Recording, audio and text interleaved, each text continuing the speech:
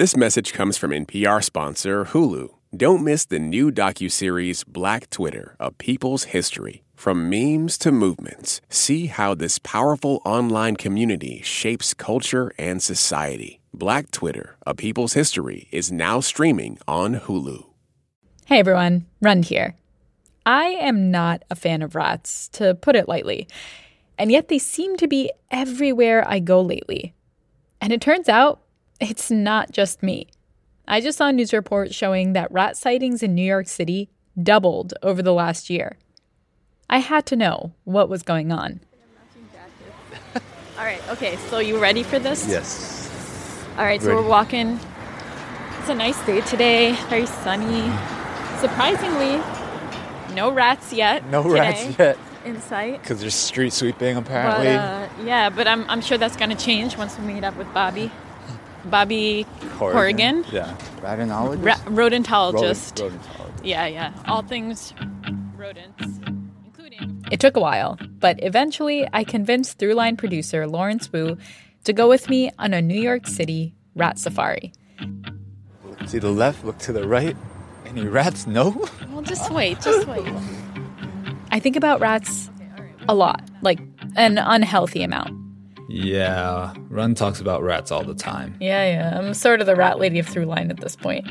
But how can I not think about them? I live in New York City, in Manhattan, right next to this small empty plot of land where a brownstone once stood. That's now basically a rat condominium. They hang out on the sidewalk, they jump out from behind my trash can, they run up and down the curb.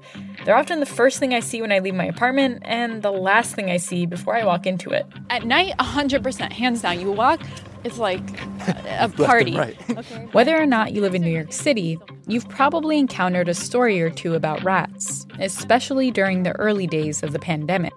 New warning this morning from the CDC. Watch out for hungry and aggressive rats. We have been seeing reports from around the country that rats were on the move, and you might start seeing them in areas where they had not been a problem before. In homes, garages, and even cars. Boston City councilors said they're getting increased rat reports from nearly every neighborhood. It's absolutely disgusting. Large rats climbing all over a Bourbon Street pizza counter. Rats. That's what they're saying in San Francisco after rodents moved into a playground, and parents want those rats gone.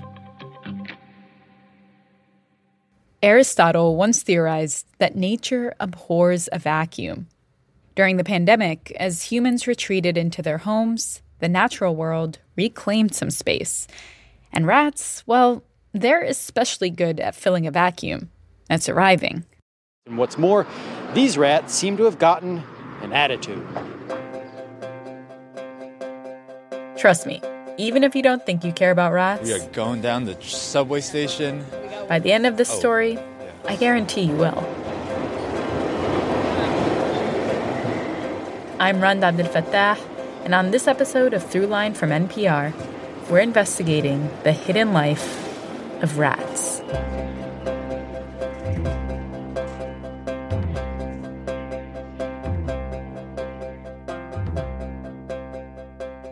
Our rat safari was set to begin at Collect Pond Park, a small one-square-block park in New York City's Chinatown that was once the site of a pond, and later a jail.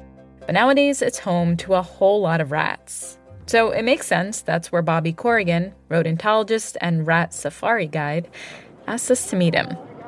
Hey, Bobby. How we doing? Good. Bobby grew up loving nature. He'd spend hours watching and studying the bugs in his backyard. He says he always knew he was destined for some kind of environmental work, but that he stumbled across rats by accident in a barn. The rats in his barn. I just sat there for a couple of hours one day, and I'm watching him do all these things. I said, I got to know more about this animal. And the more I studied them, the more I realized, this is awesome. And this is an awesome Rats animal. became a lifelong passion and profession for Bobby. These days, he's a scientist who helps companies and local governments rein in their rat problems, retracing rat footsteps, figuring out the hot spots, coming up with solutions. Although he admits it doesn't make him the most popular dinner guest. You're holding the classic wine glass in your hand. Well, what do you do for a living, right? I used to say, I study rats in cities. And you could just see people, they do this. like you have rats in your pocket or something. Yeah, and they'll say to their spouse, hey, you know what? We need to refill our... And it was great talking with you. I'm sure some of you are thinking, yeah, I definitely try to get out of that conversation. Why would I want to hear about rats at a party? They're gross. They're creepy. They sneak around at night with those long tails and daggers for teeth. And from where I sit, anybody who thinks otherwise has only ever encountered a rat in Ratatouille or the Rats of Nim. And there's been really good studies recently out of Vancouver, University of British Columbia, showing the mental stress rats cause on us. It's very significant. Some people just can't sleep at night. You know, they stress out. If they see a rat, they can't concentrate during work. It's a big deal. Yeah. It's a big deal. Yeah, you might be in there. I think I went through that. Honestly, Okay. I was because I was seeing so many rats, I think I was feeling that anxiety, that stress of being like, I can't escape them. They're everywhere. Everywhere I look, I see plastic bags and I'm like, it's a rat, but it's a plastic bag. Okay, not my proudest moment. And I'll admit, I started out the safari thinking this was a uniquely New York thing. We're home of the pizza rat, after all. Live your best life. For those of you who don't know, this video of a rat pulling a giant slice of pizza twice its size, step by step, down the stairs of a subway station got 12 million views on YouTube. It's funny, 2 years ago, I was in Norway, and there was a person on the rail, and they had a pizza rat button. And it was Pizza Rat, and it didn't say New York City, it just said Pizza Rat. Yeah. I said, I'm from New York. And he said, oh, Pizza Rat. It was like I was famous for Pizza Rat. So I was like, oh my God, you know. But Bobby quickly followed up by pointing out that in his travels all over the country and around the world studying rats, he's found this problem exists in pretty much every major city. Rats have taken over the world. They've occupied almost the entire planet. You know, the only one more successful than it in that group is the house mouse. So we're number one, most successful species, so we say. Number two is the house mouse. And after that, the rats probably come in at third. Wow. So how can you not like an animal that's that smart and adaptable and resilient? Let that sink in for a second. Humans, mice, and rats are among the most successful mammalian colonizers of the Earth. And that's not all we share in common. They tend to be homebodies. Okay. They love baked goods. Baked goods? Baked goods. The more Bobby described how rats live, they're loving, they learn words, their commands, and so forth. The more I was struck by how weirdly similar they are to me, to us humans. This animal's able to, as it's moving about, it's visually recognizing things like we do, like, remember to make a left at the light where the Starbucks is. Well, they have different visual cues, right? So all along the way, they're... I have to admit, my respect for rats was starting to grow. And my curiosity about how they ended up in New York City, and it turns out pretty much every other major city, was also growing. So Lawrence and I got together with the rest of the Throughline team and began digging into their history. What we found was a story that spans thousands of years and nearly every continent on Earth, taking us from the fields of ancient Mongolia to the palaces of Victorian England to the laboratories of 20th century Maryland.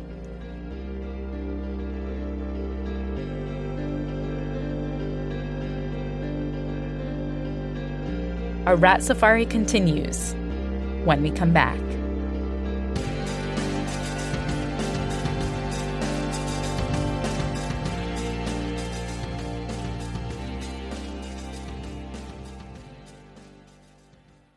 Hi, this is Taylor from Doha, Qatar, and you're listening to Throughline from NPR.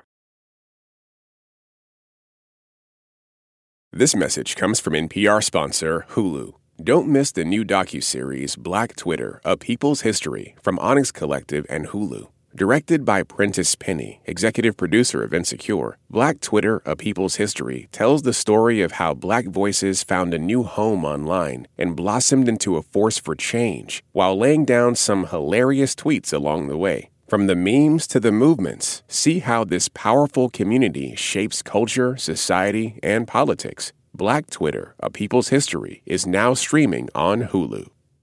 This election season, you can expect to hear a lot of news, some of it meaningful, much of it not.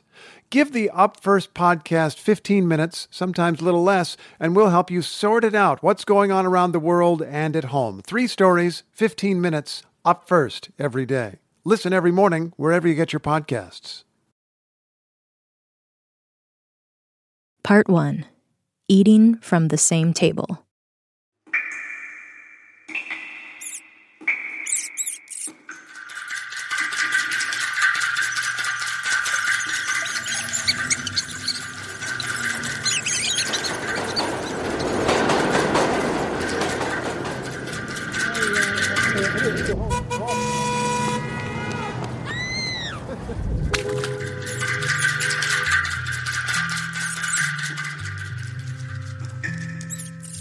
You know, you kind of see the landscape and you're looking for signs of rats everywhere. Are there burrows there? Is there a rat feeding in that corner?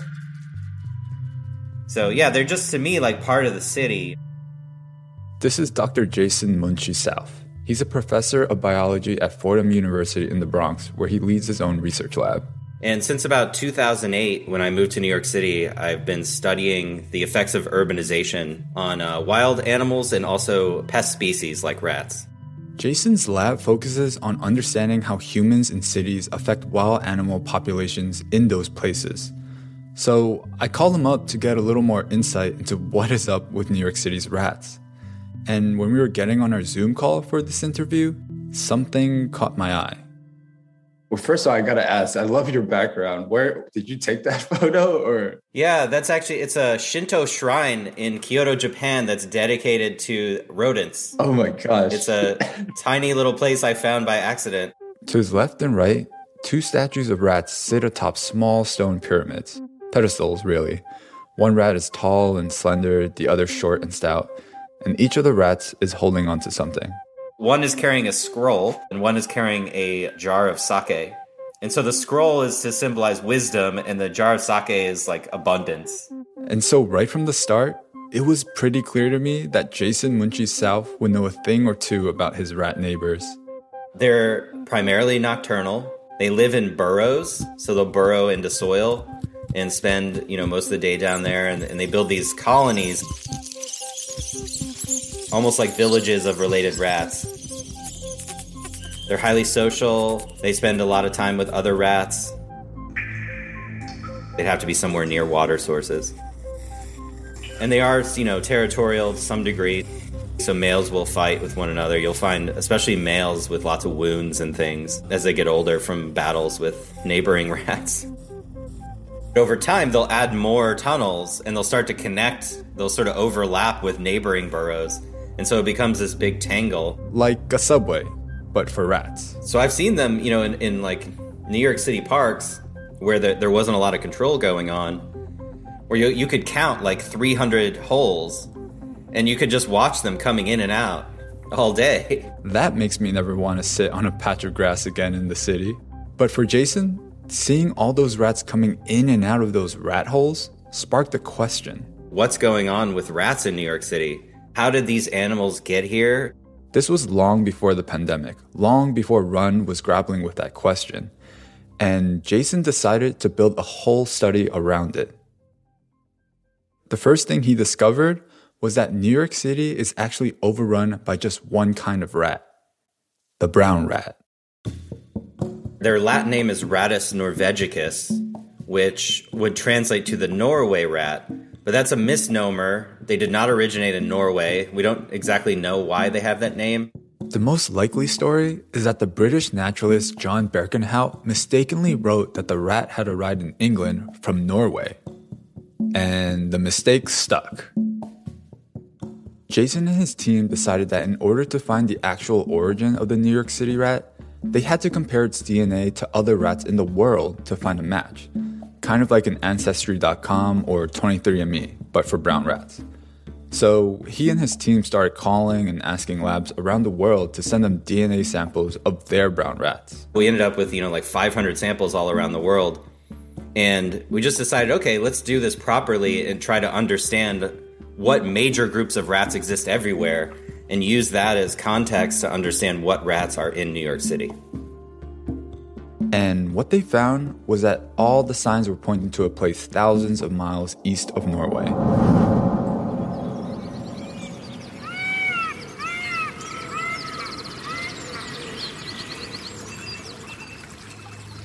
As far as we know, they originated in East Asia.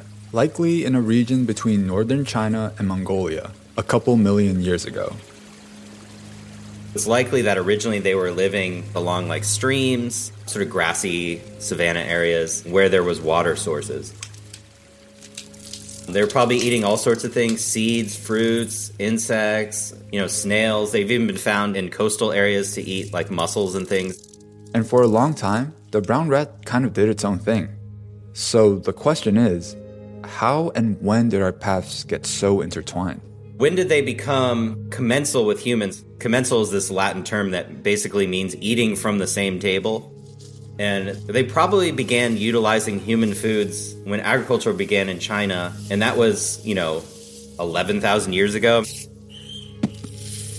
And initially, the records suggest that farmers were growing things like millet and then switched to wheat. And so it's probably that period when humans began growing grain in large amounts and storing it for their purposes that rats started feeding on it. And, some of them may have become pretty specialized to do that. They just live around humans and eat our food.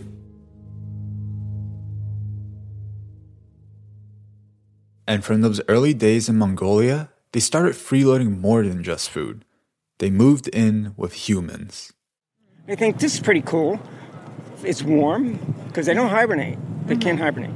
So they're thinking, so I don't have to worry about all this energy to stay warm. So there's a fire in here. It's warm. These people drop food. They spill food. They're messy. And whatever this species is, which is us, Homo sapiens, they think life is pretty good. But how did the brown rat go from Mongolian fields to shacking up with humans to riding the subway train downtown with me? It seems like brown rats kind of stayed for a while, and they didn't really spread out for a long time, for hundreds of years, maybe thousands of years. And then boom, something happens. Our dates suggest less than 1,000 years ago they got to Southeast Asia. By the time they got there, humans had more advanced ships, and you were starting to see like regional trade through the Indian Ocean and even up into Europe. Cities start building up, human populations are expanding, and you see the brown rat just getting everywhere.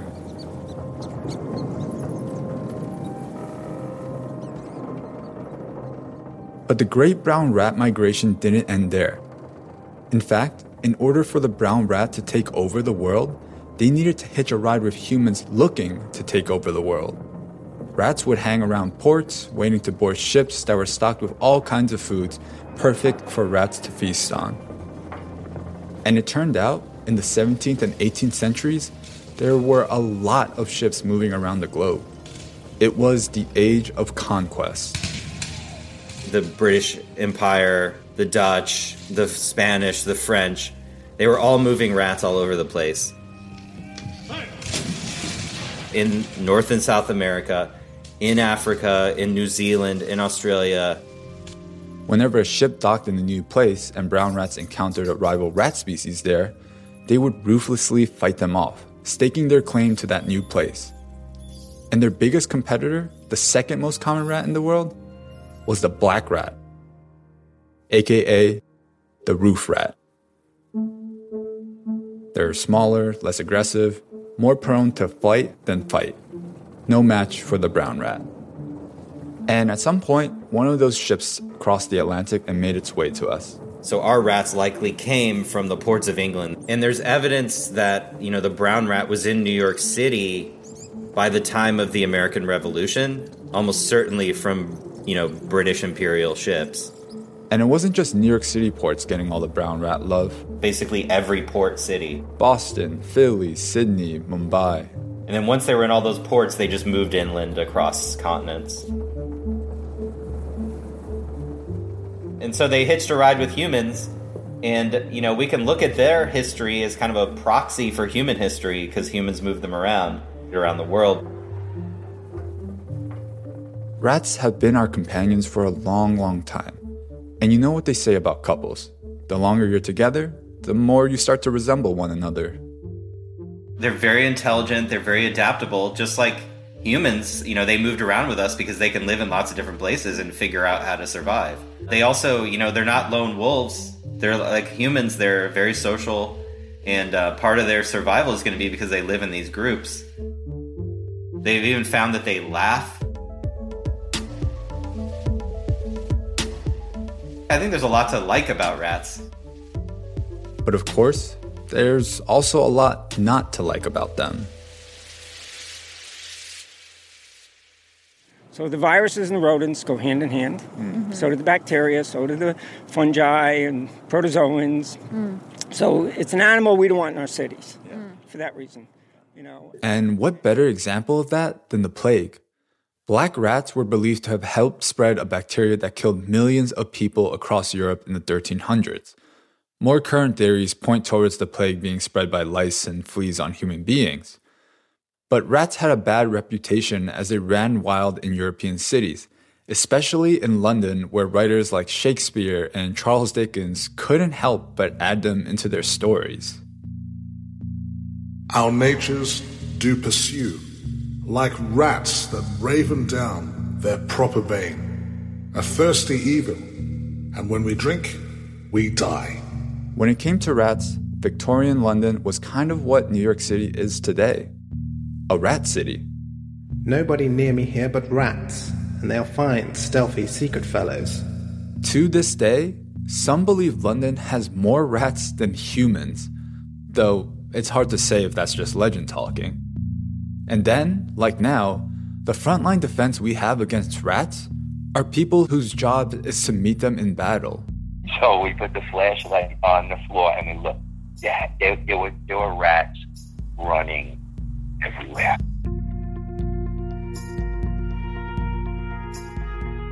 Coming up, we meet one of history's most famous exterminators, a rat catcher fit for a queen.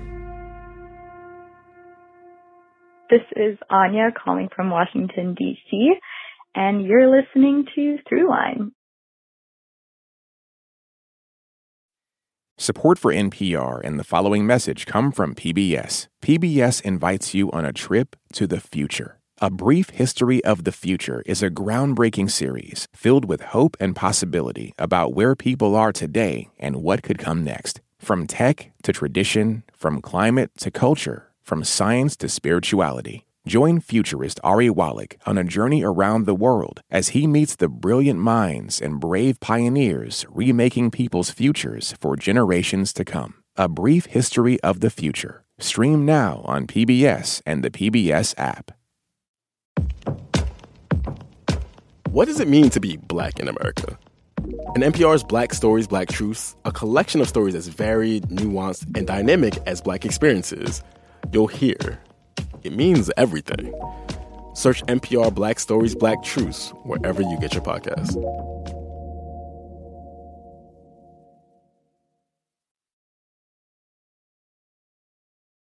If you're listening as a subscriber to Throughline Plus, we just want to say thank you. And if you're not yet a subscriber and want to learn more about how to listen to the show without any sponsor breaks, head over to plus.npr.org/Throughline. Becoming a Plus subscriber helps support all of our work at Throughline. So we hope you'll join. Now, back to the show. Part 2. The Fancy Rat. Hello. Hi, is this Benny? This is Benny. Hi, Benny. My name is Ron. I'm calling from... This is Benito Camacho. You can call me Ben.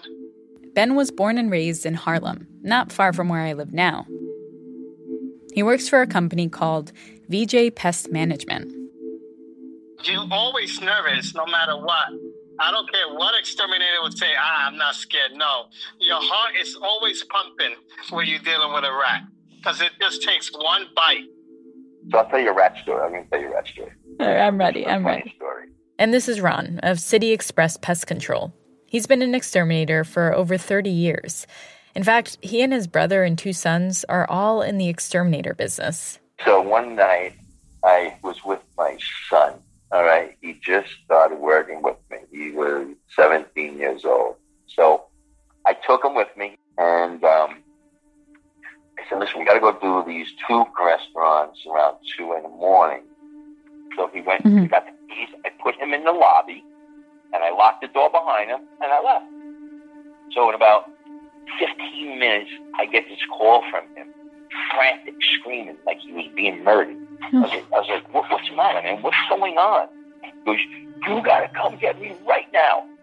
I said, all right. So I did turn around, and I went back to him. I opened up the door, and I was like, yeah, what's the matter? What's going on? He goes, go in there. Go ahead, go in there. Go in there and look. So I went in there with him, and it was very dark. So I put my flashlight on. There were rats running everywhere. I mean, I never seen so many rats in a restaurant in my life. Oh my They God. were just running. They were everywhere. You couldn't have got me down that hole if you threw me down there. Oh my God. There was no way at nighttime I was going down there, exterminator or not. Too many rats for a rat catcher. I mean, what chance do I have against them? If you ever corner one and you have to fight one, just remember, it only takes one good kick to their head because they have sensitive ears. All right. Okay. Have you ever kicked a rat in the head? All the time. Oh, really? Okay. So it works. All the time. After talking to a few New York City exterminators, we began wondering how other cities handled their rats. So we got in touch with Andy Brigham. I'm Dr. Andy Brigham. I'm Rentokil's head of science. Rent-to-kill. You pay, they exterminate. They've been in business for nearly a century now, and they've got the global exterminator market on lock. I think we're in something like 92 of the world's 100 largest cities now. Andy was talking to us from Rentokil's headquarters about an hour south of London, where Rentokil developed a lot of its early rat-catching techniques. London is a place that, like New York, has an identity tied up with the brown rat. I've heard them referred to as our brothers of darkness or something. I mean, rats. And Andy says it was back in the Victorian era that the rat-catching business really took off, and rats began occupying a different place in our society. So we sent our former intern turned ace producer, Anya Steinberg, down a rabbit, or should I say rat hole, trying to track down what was going on in London at that time.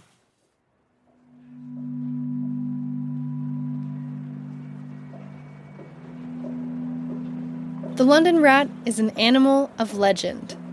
It's described in famous novels and in widely read poetry. In Victorian England, rats were everywhere in the culture. They were a constant threat, lurking in the shadows. But they were also carried around by rich people in cages, like some kind of trophy, and forced to fight to the death in the city's underground gambling rings.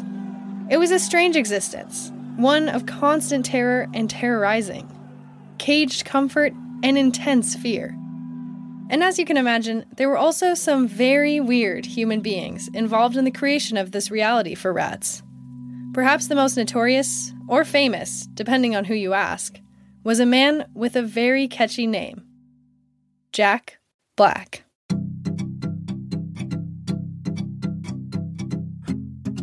He enjoys the reputation of being the most fearless handler of rats of any man living, playing with them, as one man expressed it to me, as if they were so many blind kittens. Black was rugged, of florid complexion, bushy black hair, bushy eyebrows. This is amateur rat historian Gerard O'Sullivan. I'm currently a higher education consultant, but my original training was in 18th and 19th century British and continental literature and culture. I grew up in New York City, and I rode the subways quite frequently. And anyone who knows New York knows that just as humans love the subway system, so do rats. So I've been fascinated by rats since, I would say, young adulthood. When he was in grad school studying British literature, Gerard stumbled across a book by a journalist named Henry Mayhew called London Labour and the London Poor. I saw his hand dip into the cage of rats and take out as many as he could hold, a feat which generally caused an "oh" of wonder to escape from the crowd, especially when they observed that his hands were unbitten. That book influenced Charles Dickens and dozens of other writers and authors. It was really the first work of qualitative sociology, at least in the English language. And also, my first encounter with Jack Black.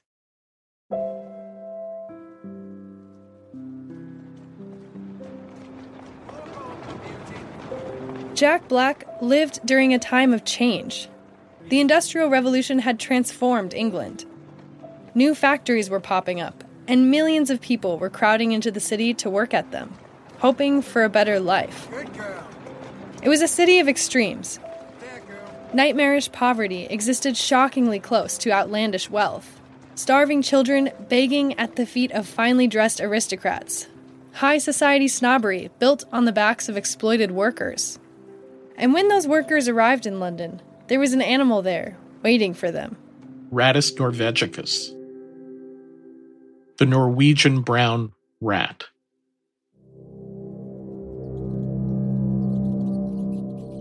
The brown rat arrived in London sometime in the 1700s, and it quickly overtook the rats that were already there.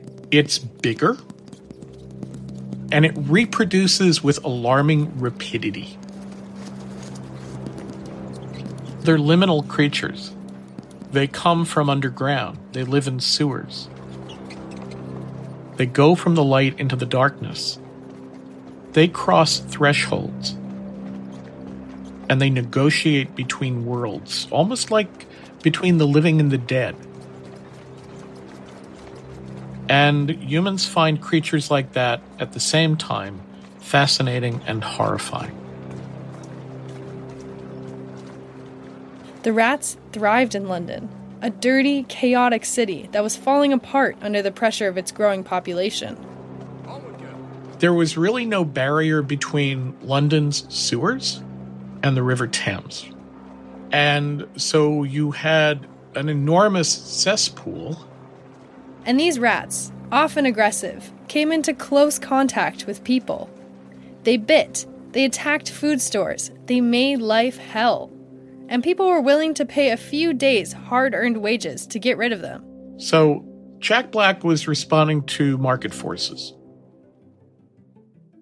The first time I ever saw Mr. Black was in the streets of London, at the corner of Hart Street, where he was exhibiting the rapid effects of his rat poison by placing some of it in the mouth of a living animal.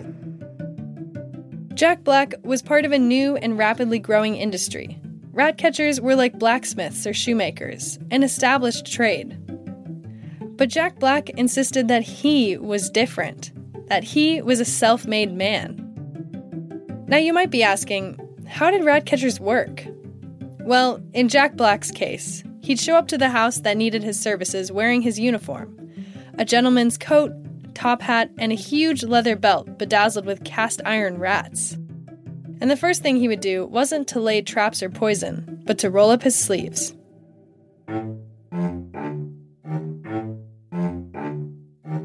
He was able to cover his hands with lure. Special bait that rats couldn't resist, that he used to catch the rats live and by hand, and stuff them one at a time into a bag or into a cage. He was a kind of rat whisperer and a showman. Crowds of people would gather to watch him do his work. Women more particularly shuddered when they beheld him place some half-dozen of the dusty-looking brutes within his shirt next to his skin.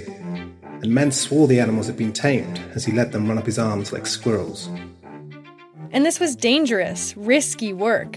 Jack Black got bitten all the time, and sometimes those bites made him sick. But he wasn't catching rats with his bare hands just because of showmanship or bravado. He had to catch rats alive. It was a big part of his business model. He would rescue city rats, clean them up, dry them off, and then sell them as country rats for pets or for purposes of rat baiting. City rats and country rats, who lived very different lives.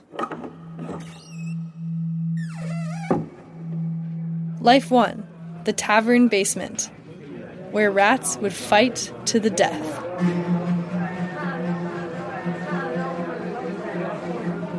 A boxing ring, but smaller,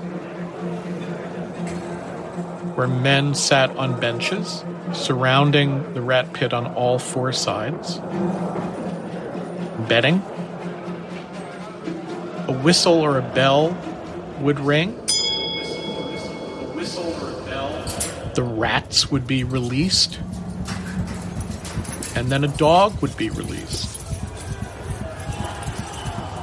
And the dog would have a certain amount of time to kill as many rats as possible.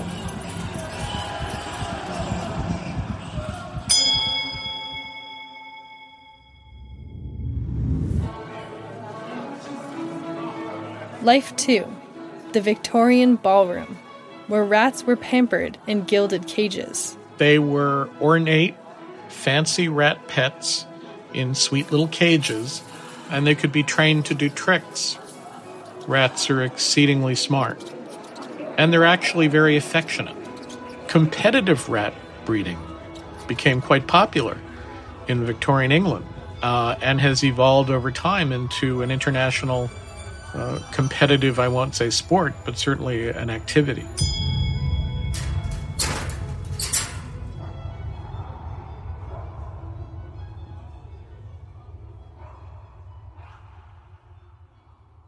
All those rats, the fancy ones and the scrappy ones, were supplied by Jack Black and other rat catchers. It was a whole industry. And Jack Black had competition, so he had to learn how to sell his services. Like today's entrepreneurs, he was his own brand. He rode around London in a cart, handing out his advertising pamphlets that read, quote, "Rat and Mole Destroyer to Her Majesty." Yeah, that's right. He claimed to be Queen Victoria's personal rat catcher, because no matter who you were, rats were a problem. I mean, look, one of the things that makes Jack Black such a memorable figure is that he monetized vermin in a city that was overrun with them. In the process, he blurred the boundary between friend and foe, danger and comfort. So there's a very thin line separating the sewer rat from the pet rat. They will always be with us. And they are creatures that are at the same time compelling and horrifying. And I think that's why they're so fascinating. They are fascinating. The rats, sure, but also those rat catchers. They helped rebrand an animal that for centuries was thought of as little more than vermin, synonymous with disease, into something more positive, a livelihood, a pet, a status symbol even, a sophisticated creature that maybe has more of a place in our lives than we'd ever imagined. Does that mean I'm ready to get a pet rat? Hell no. But I can respect the hustle.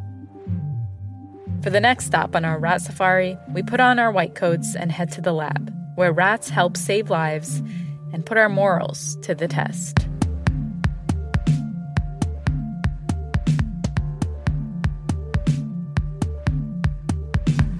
Hi, this is Kevin Weber from Kansas City, Kansas, and you're listening to Throughline by NPR.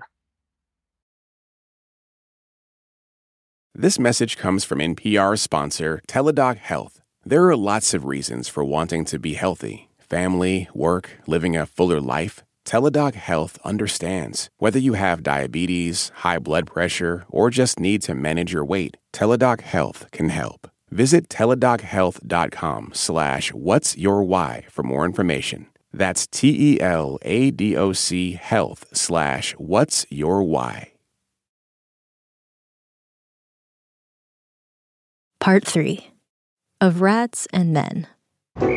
Coming, going, always on the move. The people, the customs, even the places. In this restless, bustling city that is New York. Okay, we're back in New York City. Not today's New York, but 1960s New York. Here, the law of the concrete jungle applies. Here, muggings and bashings are an everyday happening, be you black or white. Talk about two lives of a city. Striving to keep abreast of the ceaseless, teeming traffic, of the mass of busy workers in ever-new New York. Talk about rats and roaches. This is part of where your rats come from. Breed places like this. In this news report, there are shots of garbage everywhere, broken glass, and one particularly close-up shot of a dead rat. It's all over New York City. All over. I've been sifting through old archival footage of New York, and the 1960s have stood out as a kind of turning point for humans and rats. For humans, serious fears were arising about whether the planet was becoming too crowded. It's already happening. The threat, which is now a reality of overpopulation. What would happen if we outgrew the planet we have? Now America is a land of mighty cities. Would our resources run out? Law and order have broken down.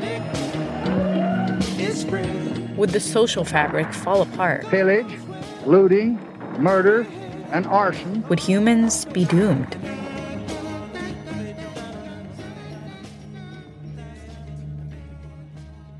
And for rats, this was a time of reinvention. They were no longer simply vermin. They were test subjects in laboratories helping scientists develop life-saving drugs and a better understanding of illness and disease. The relationship between rats and humans was becoming more complicated. Some people even believed rats could help answer our worries about overpopulation. So one of our producers, Victor Iveyes, dug deeper into what was going on at that time.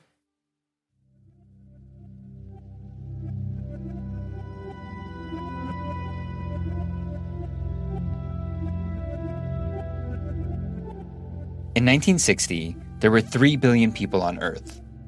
Just 60 years earlier, in 1900, the population was half that. Human population was exploding. Some even called it a population bomb. And it was projected to keep growing at a rate that was starting to seem unsustainable, a threat. Really beginning to look at this problem as a potential catastrophe of mankind. The population explosion is just, to me, as serious as the atomic explosion. And among those sounding the alarm were scientists. Dr. Calhoun, as a human being, are you worried about the future of mankind? A pathological situation like this gives us an understanding of what may be going on in the human situation, what might go on and be catastrophic. And what is really catastrophic and where the real fear is on a level where the mice and man are extremely similar. It's around this time, the early 60s, that a scientist in Maryland named John B. Calhoun thought that the answer to our human overpopulation problems might be found with rodents. Mice and rats. By this point, rodents had been used in scientific research for a few decades because, well, they were practically our mirror images. They shadow us wherever we go. They eat very similar food than we do, which means that they're seen as very similar physiologically. And they were quickly becoming the main test subjects. But on the other hand, they're seen as vermin, which means that we are allowed to use them in an experimental setting. Experimented on to help treat things like diabetes, high blood pressure, heart disease, and cancer, and to test out new drugs. My name's Ed Ramsden, and I'm a historian of science and medicine. I'm based at Queen Mary, University of London. Ed is co-writing a book on John B. Calhoun and his rats. Our familiarity with the rat is usually based upon its living in close association with humans. There was a kind of cognitive dissonance happening. On one hand, almost all human genes associated with diseases have counterparts in the rat genome. So they're kind of like a twin of the human. But at the same time, rats were vermin, not human. Creatures to be feared and exterminated. We think of sickness, disease. We think of an animal that is very unclean and aggressive. We see it as a very destructive species, even to represent sort of evil itself, the rat. So it was a balancing act.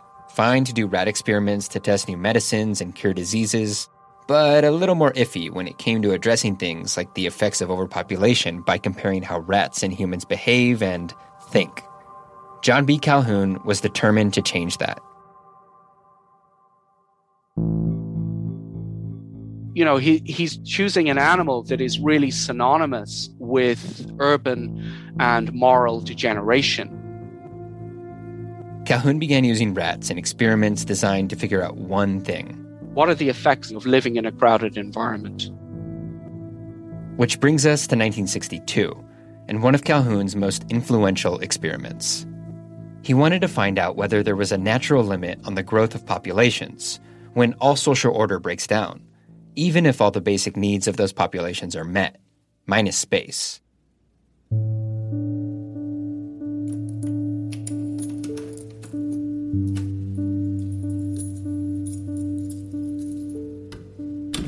What he does is he rents a nearby barn. He then divides this into 4 with partitions, so they're into equal sizes. And these partitions are electrified, meaning that the rats can only enter and exit into the 4 pens through the ramps that are provided.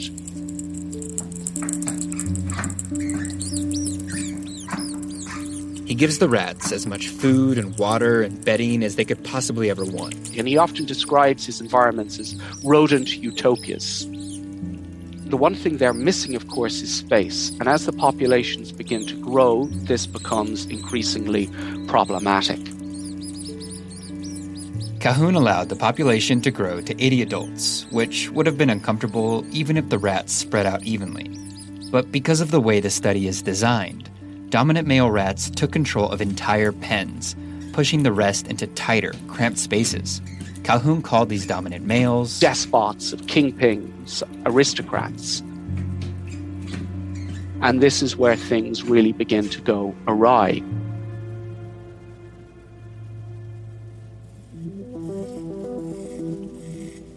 He sees a series of pathologies beginning to emerge. The animals become increasingly aggressive.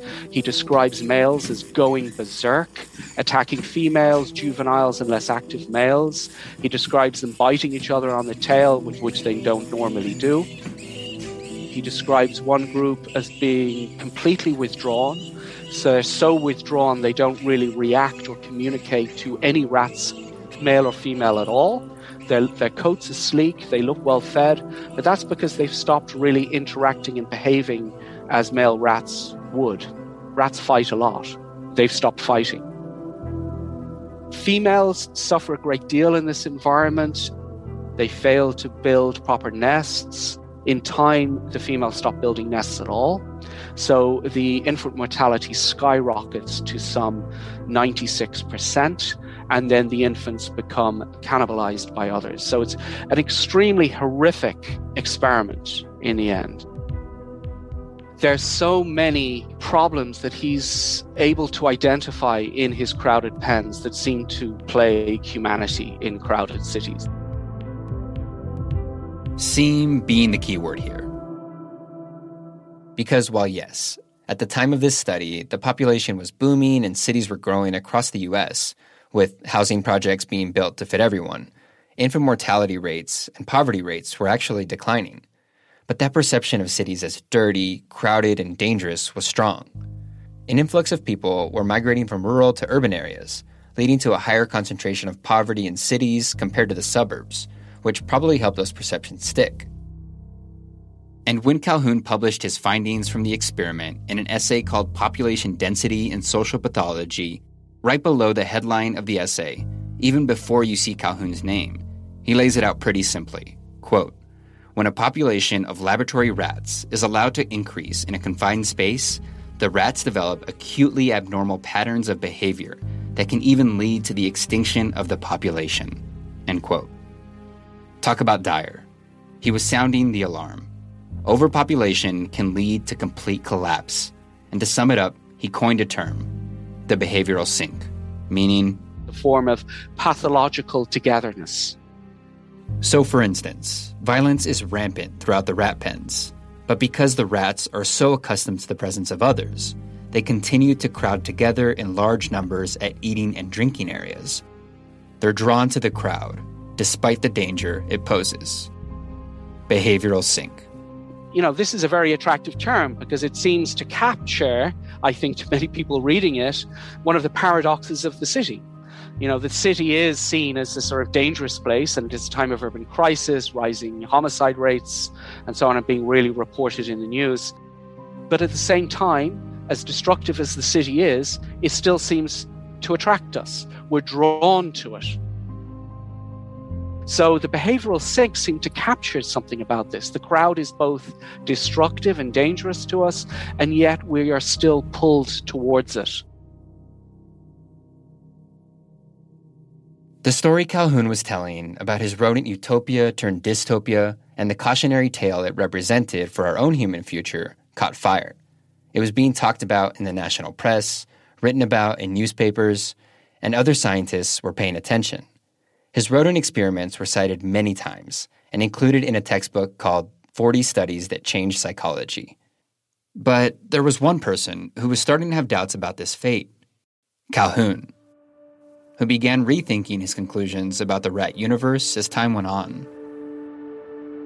He's saying, if we effectively build better environments, we can increase population density without the stress.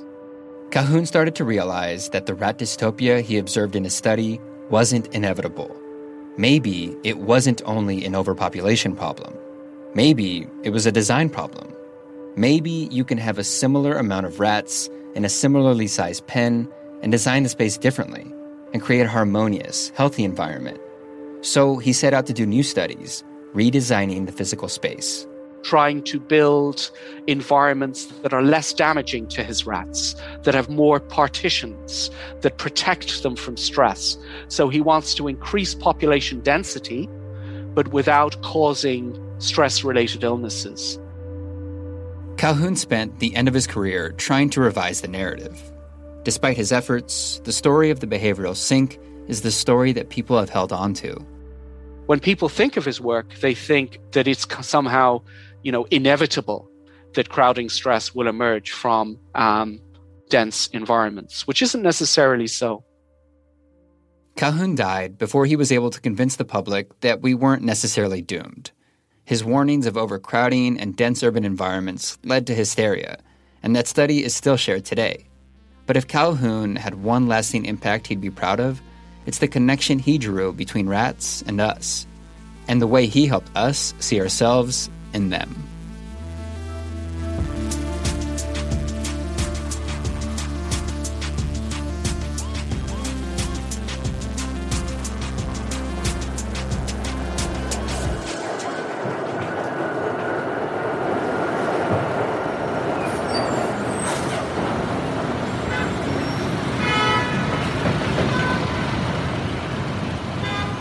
This animal is so close to us, we can do all kinds of stories about them, which we have.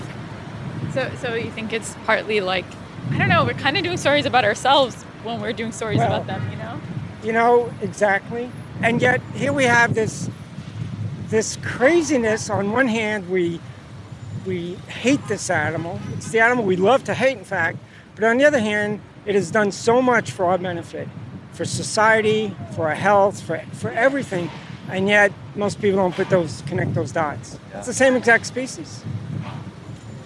So later on, if you guys don't mind, it's Friday night. The next time you're sitting enjoying having a toast to say, please say thank you to our friend, Rattus norvegicus. Okay.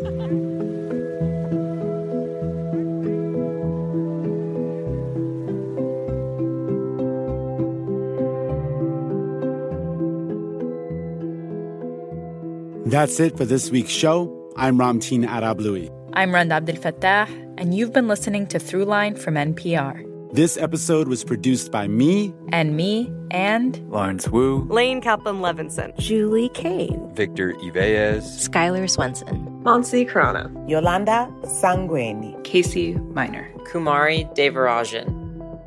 Fact-checking for this episode was done by Kevin Vogel. Thank you to Anya Steinberg, Okala Alessia, Farai Masika, Tamar Charney, and Anya Grenman. This episode was mixed by Josh Newell. And music for this episode was composed by Ramteen and his band, Drop Electric, which includes Anya Mizani, Naveed Marvi, Sho Fujiwara. And finally, if you have an idea or like something you heard on the show, please write us at throughline@npr.org or hit us up on Twitter at ThroughlineNPR. Thanks for listening. This message comes from NPR sponsor Vuori, a new perspective on performance apparel. Clothing designed with premium fabrics, built to move in, styled for life. For 20% off your first purchase, go to vuori.com/NPR. Support for NPR and the following message come from IXL Online. Is your child asking questions on their homework you don't feel equipped to answer? IXL Learning uses advanced algorithms to give the right help to each kid, no matter the age or personality. One subscription gets you everything. One site for all the kids in your home, pre-K to 12th grade. Make an impact on your child's learning. Get IXL now. And NPR listeners can get an exclusive 20% off IXL membership when they sign up today at IXL.com/NPR.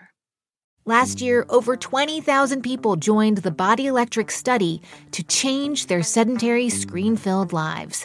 And guess what? We saw amazing effects. Now you can try NPR's Body Electric Challenge yourself. Listen to updated and new episodes wherever you get your podcasts.